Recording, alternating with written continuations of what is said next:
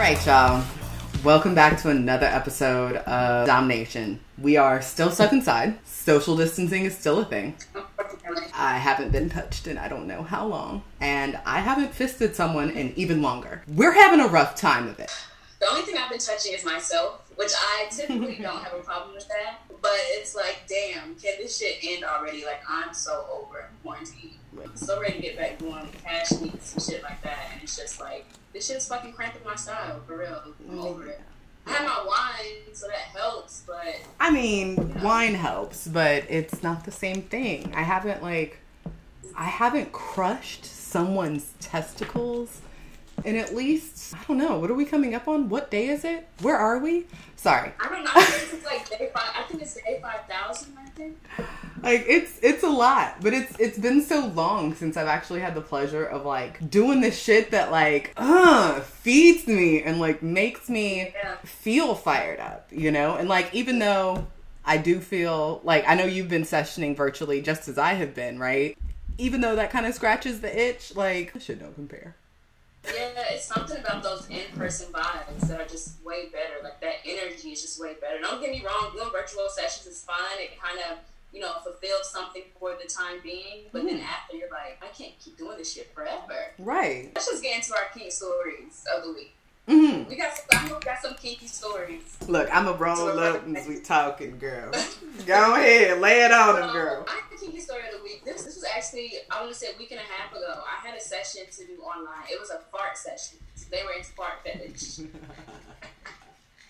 And the thing is, like, you know, people have their kinks. People, like, you know, we all have our things we're into. I know I personally, like, I don't mind doing fart sessions. But for some reason, every time I just read it, it just makes me laugh. Just reading fart session makes me laugh. That's just me. But I mean, farts are kind of hilarious. I'm a goofy-ass individual. Like, I'm going to laugh and be like, oh, shit. Luckily, that session worked out because that same day I was going to get crab legs anyway, and crab legs make me really gassy. I don't know if anyone else eats crab legs and gets gassy, but all that shit, those mixtures in the bag, gets me like a little gassy. So they hit me up same day. I was like, oh, this is perfect. I didn't tell them I was going to get crab legs. I was like, oh, this is perfect. Like, yes, I can do this. So typically in the past, like, I've had problems with farting on demand. Like, I can't fart on demand. Like, I can't just sit here and just squeeze out a fart. You said you can't fart with a man? I can't fart on demand. I can fart with a man. I'm happy I cleared that up. Oh, honey, I can fart with a man. I'll fart all over your ass. It's like, that is not a problem. Yeah, I can't fart on demand. So, but this one was different because usually I'm used to in person putting their, like, face between my ass cheeks and just letting it rip. Mm-hmm. But this was more so like, okay, I have to get this on camera and I have to capture the audio of it. And I think that was, like, the hardest part. Because it's like, what if it just comes out very silent? Right. Guess what? It's like, that does not help me. But, like, I waited for the perfect moment. So I ate my crab legs, waited for, like, maybe 30 minutes to an hour until I felt that bubbling in my stomach. Mm-hmm. Y'all, we getting real nasty up here. I don't give a fuck.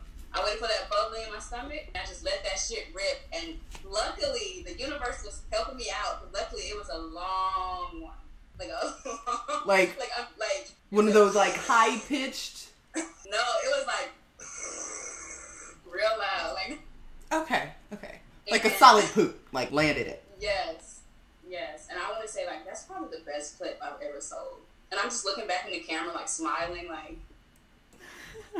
Bitch, you like that, don't you, bitch? They love that shit. They eat it up. Now the same client keeps asking me for farting videos, and I'm like, let me go get some more crab legs.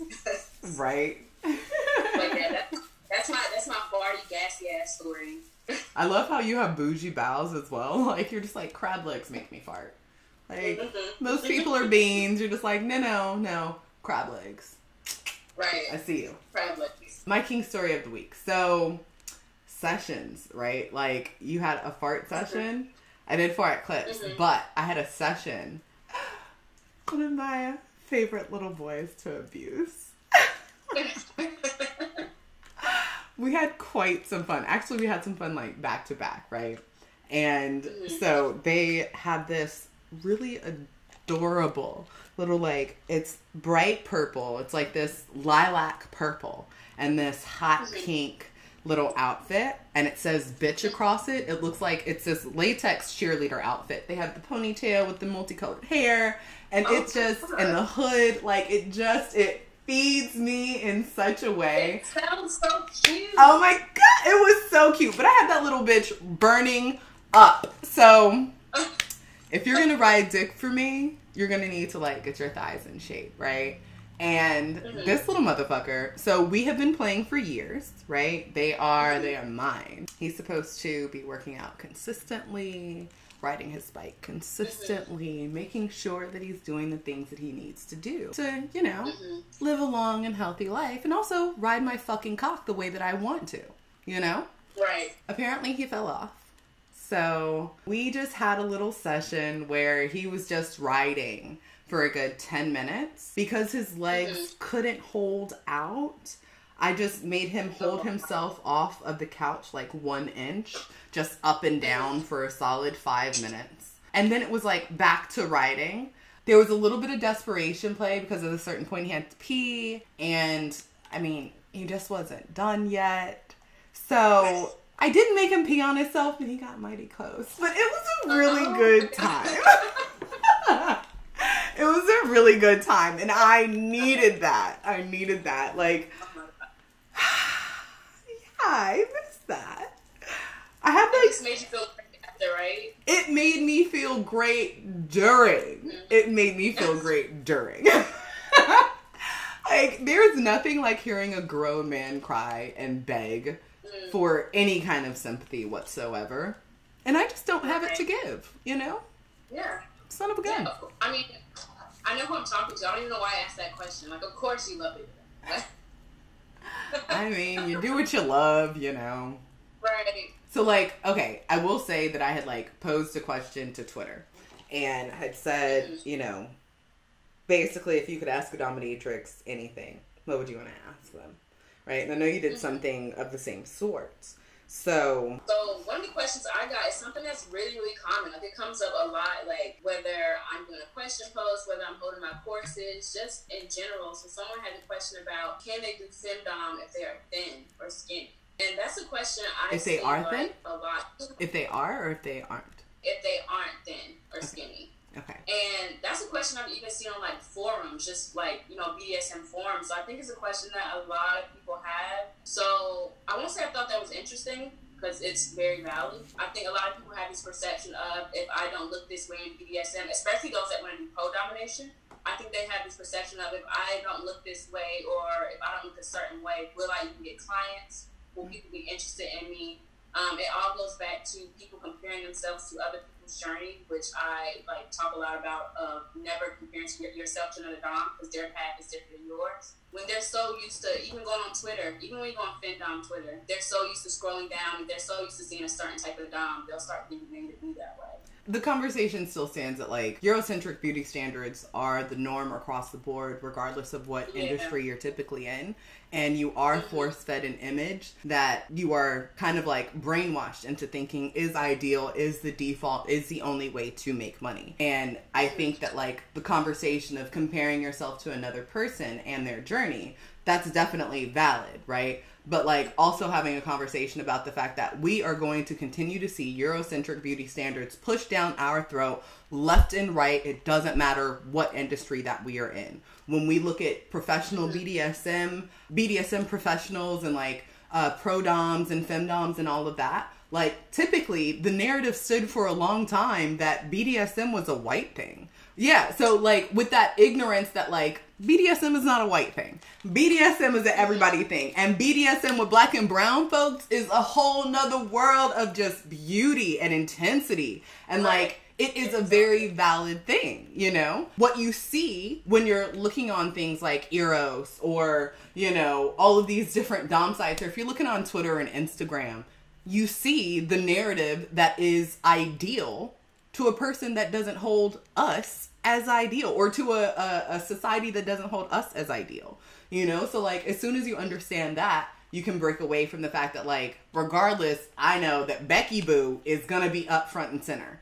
Also, I know that that bitch is probably gonna make more money than me. And I don't have to hate on her or the society that we're in Because, like, what the fuck is that going to do for me, right? What I can do is find my people. There are people that look like me and you, right? There are big body, bold body, big hipped, like, all kind of shit. You know, like, beautiful femmes and non-femmes, non-binary people. People from all different backgrounds, trans folks, fat folks.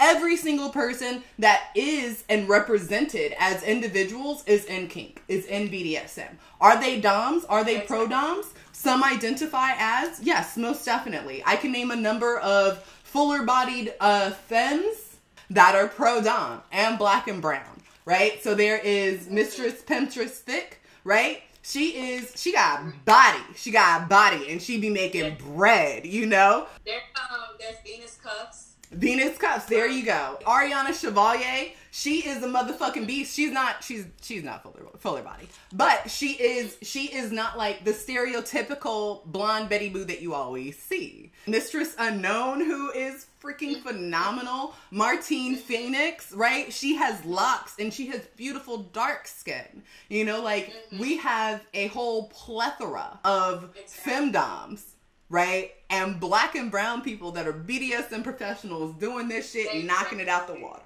Even going back to your point of finding your people, I subscribe to only certain things. When I join groups on FetLife, I join certain groups for certain things. It's all about who I decide to subscribe to. I don't care what so-and-so is doing over there. I don't care that this white dom is doing that or whatever. I look for my community, my people. Even on Instagram, I follow all black sex educators, all black kink educators, because our journey is going to be different than our white counterparts. That's a big point of like finding your community is huge. Like everyone's listening out there, once you find your community, especially with black and brown people that are authentic, genuine, I'm not saying just join any community because you know it's there. Do your research on the community. Right. But once you find your people, your whole world of BDSM will change. Like it will shape to how you want it to be. In the midst of me asking questions to folks on my Twitter, they had said, what are the pros and cons of showing your face? Honestly, I have shown my face for years, and I have avoided showing my face for years as well when I was a bit more under the radar. They impacted my income differently,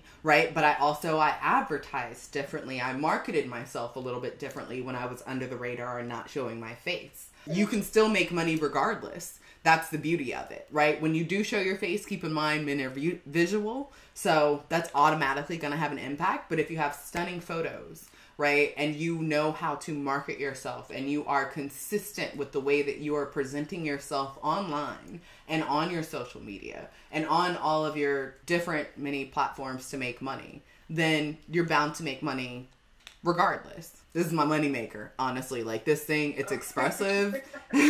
This makes me money. I get money off of this. But at the same time, I do have to increase my discretionary measures when I'm traveling. I do have to increase my discretionary measures when I am engaging in personal social media, which honestly I don't have. There are pros, especially major impact to your income potentially, but also it depends on how out you want to be, right? Like I'm out to my whole family.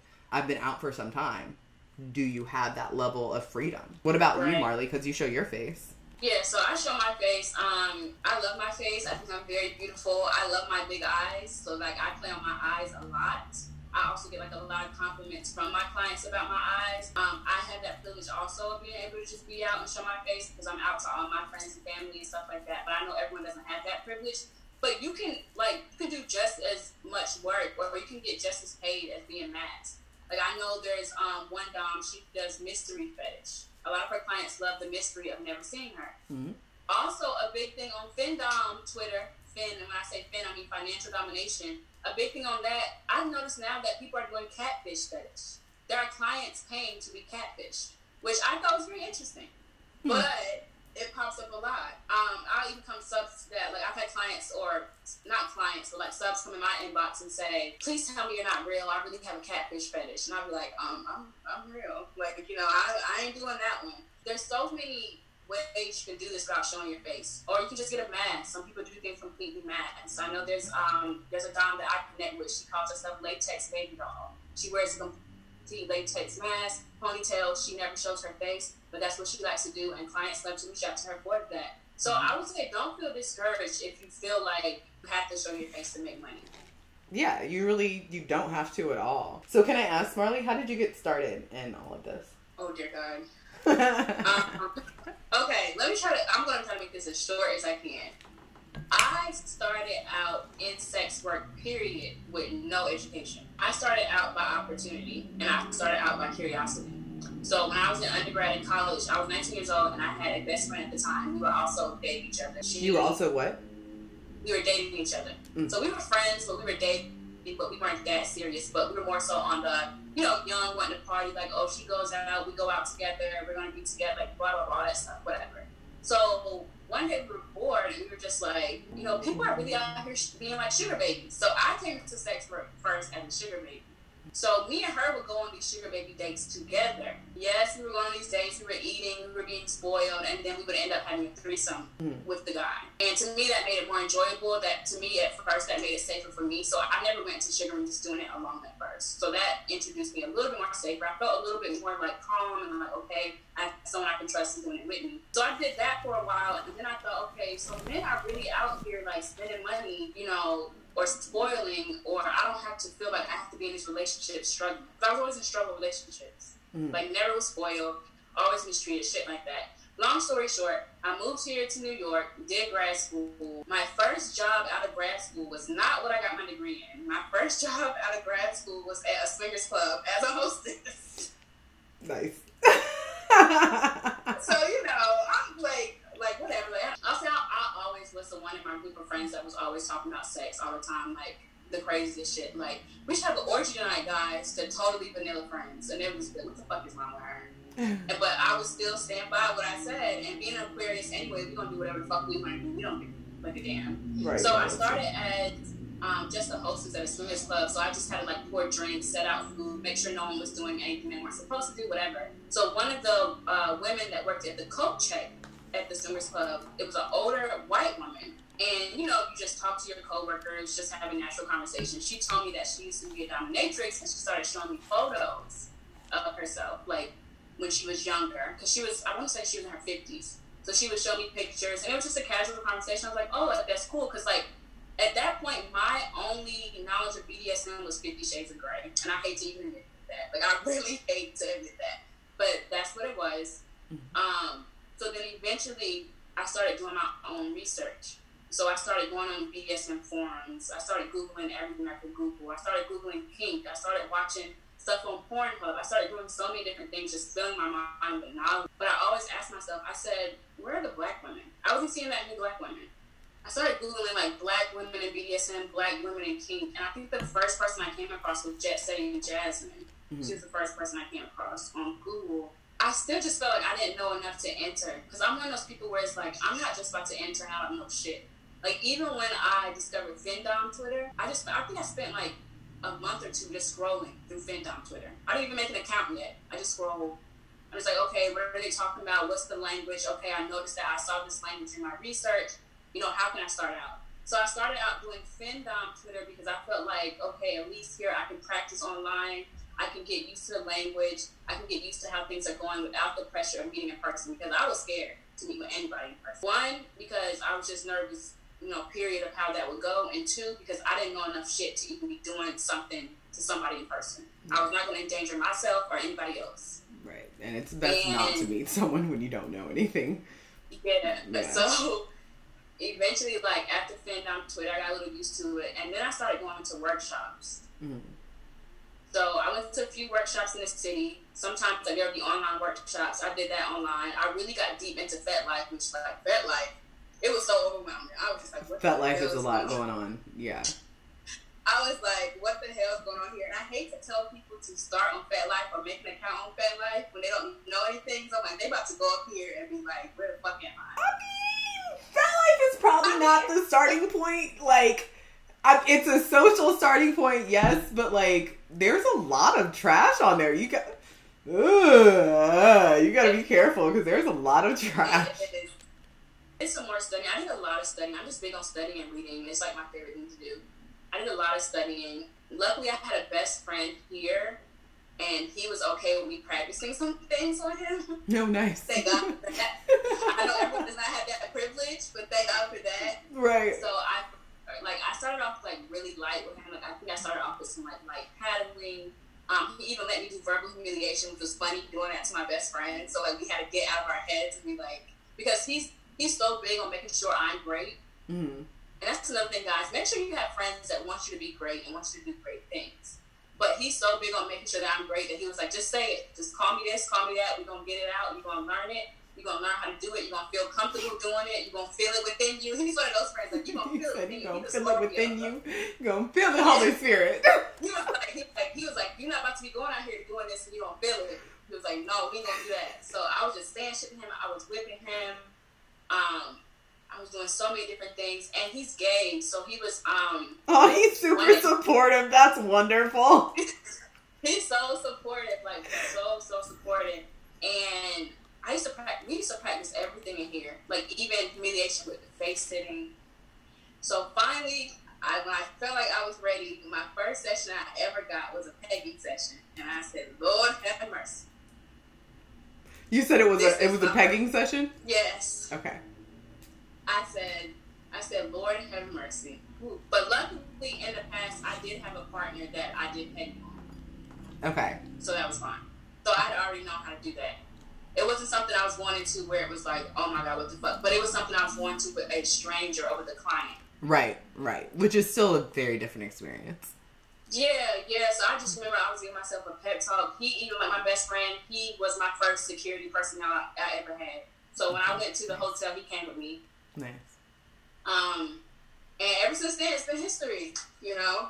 But I say all that to say, like, engulf yourself, indulge yourself, put yourself into research, please. There's nothing wrong with researching, ever. Like, please just do it. Mm-hmm. Go to the workshops if you can. Practice on a mannequin. Practice on just practice on someone that might be comfortable with doing that, whether it's a partner, a friend, whatever. But I just know that I was lucky to have that friend that was there for me. Right. Yeah. And what about you? This is going to be an interesting. Let me. I'm going to pour up some more because this is going to be a good one. You're going to top off? Oh, goodness. Yes. So, I'm a little bit of an old hoe. So, I've been a pro dom for 11 years, and I've been doing sex work for 14 years, actually. And, yeah, I'm an old hoe. Which is we love the old, y'all. We love the old. Yo, time passes by so quickly. It's absolutely it's mind blowing. But I've told this story plenty of times. How I've done like a couple of podcasts with this story. But like I started off doing survival sex work. I was not independent at the time, and had always like been kinky. I just didn't necessarily have an experience of kink, if that makes sense. Had always been into all of the different things, but didn't use the vocabulary at the time because I didn't think it applied to me, honestly. Had an affinity for leather and latex and rubber and order and all of the things, but didn't actually have an understanding of how it applied to me. So was doing survival sex work, and let me see, I think I was doing that for like 2 years, right? And so had transitioned over, was still doing sex work, right? Not professional kink work. And I had a session request when I was in Shreveport, Louisiana, which was like the hoe mecca back in the day. If you've been around since Shreveport, Louisiana was the hoe mecca, you're an old hoe too. So, yeah. But I had a session request. I was out there in Shreveport. And I remember it was like a midday. It was probably like a Saturday afternoon. Got a session request from this really effeminate sounding man that was he was just so meek on the phone. And he had requested that I do like an out call to him. And he was at a hotel that had a casino in it. And I packed my bag of gear, right? And he was just like, well, do you keep in mind, he's a super meek kind of guy, right? He's like, well, do you offer play with like oversized toys? And I was just like, what the fuck does that mean? What do you mean? And so it was just like, do you would you use oversized anal toys on me? And I'm just like, oh, if they're going in you, fuck yeah, all day, I'm ready. And he was just like, oh, okay, cool. So I get over to his place. I got my bag of gear, right? And I'm like all ready, feeling prepared. Get to the door. He opens the door. He's like 4'11". I'm 5'9", so he's like right at my titties, right? And I love a tiny man that I can hurt. Mm-hmm. Oh, God. Oh. So we make our introductions, and I see these huge toys, and I always forget the name, and someone always corrects me, but they look like these huge oversized yams. They're like dark, they're like this dark orange square peg. I think they're called square peg toys, right? And they look like these huge yams that have just like come out of the earth, and they look like these giant monsters, right? Like, and he has 4 of them, just increasing in size, all the way against the wall. And so I come in and I'm like, dude, you were not playing. And we get on the bed. We don't even use the toys. Instead, I put a Magnum condom on. Shout out to Trojan, by the way. I put a Magnum condom on and roll it all the way up my arm. And I proceed to fist that man. Not like, oh, he got past my knuckles or to my wrist. No, he got past my forearm. Oh, wow, he got past my elbow. Holy shit, is his ass on my shoulder? Like, we got in deep. It was phenomenal. I've never felt such an insane sensation. Like, I could feel all of the sphincters closing around my arm. My arm was getting numb. Like, it was such a mind-blowing experience. I fell deeply in love with kink at that moment. And like, we had to, after we were done, and he was super duper clean. Like, he hadn't eaten anything for like the last 24 hours. That's a good one. Yes, he was just like, he was a prepared butt slut. And I'm just like, I love you. So afterward, we had aftercare, and like, we're just chopping it up, right? And he tells me how he got into this, like how he really started to explore his anal fetish, you know, and how he really got into fisting, and, you know, right.